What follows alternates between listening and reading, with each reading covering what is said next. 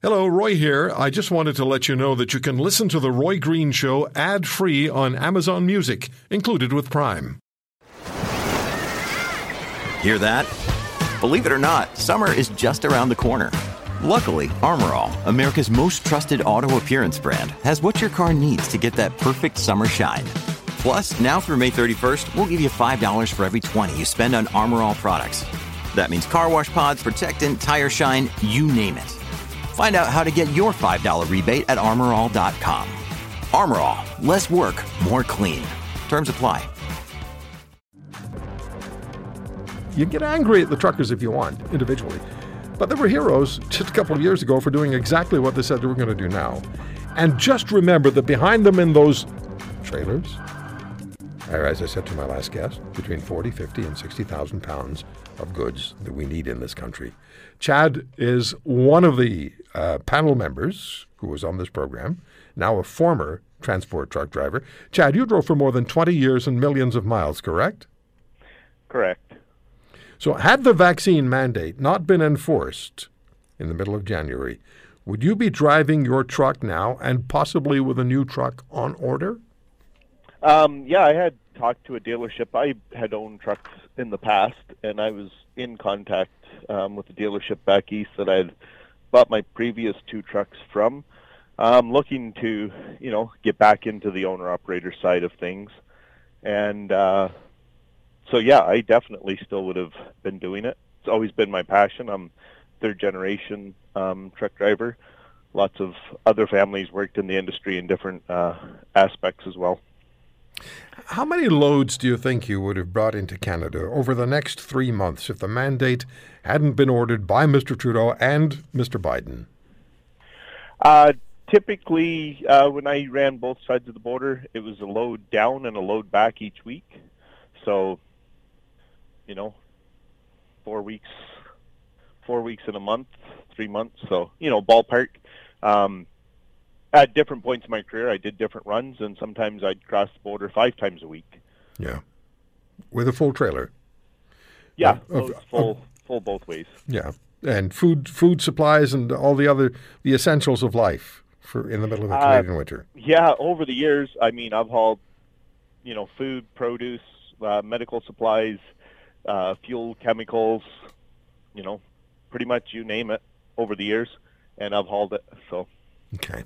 So a week after the fact, a week after the conversation, a week after you stopped driving because of the mandate, any regrets? No regrets. Actually, I was still planning on driving in Canada, and they're still hurting. We already were at a huge driver shortage, which a lot of people may not have even been aware of. But as of yesterday, I got a job offer outside of a truck altogether. So I will be stepping out of a truck entirely, and that's totally a big reason altogether, is the mandates and the foolishness that's come along with it.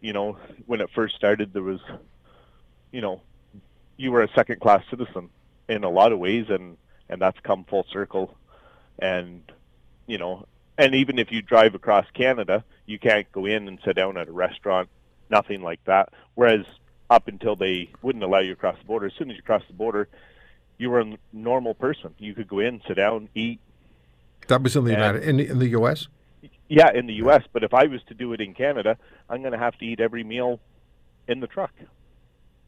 You're not allowed to go into a restaurant in BC and sit down if you're not vaccinated. Mm-hmm. So, I'm not going to live that lifestyle. I don't believe I should have to. When I can come home every night after a 12-hour shift or every day and be normal, have a normal lifestyle. Do you find it a little unusual that it's okay to drive unvaccinated inside Canada's borders? You're just not allowed to cross the border? Do you find that's a little unusual? Oh, absolutely. The whole thing is unusual and bizarre, in my opinion.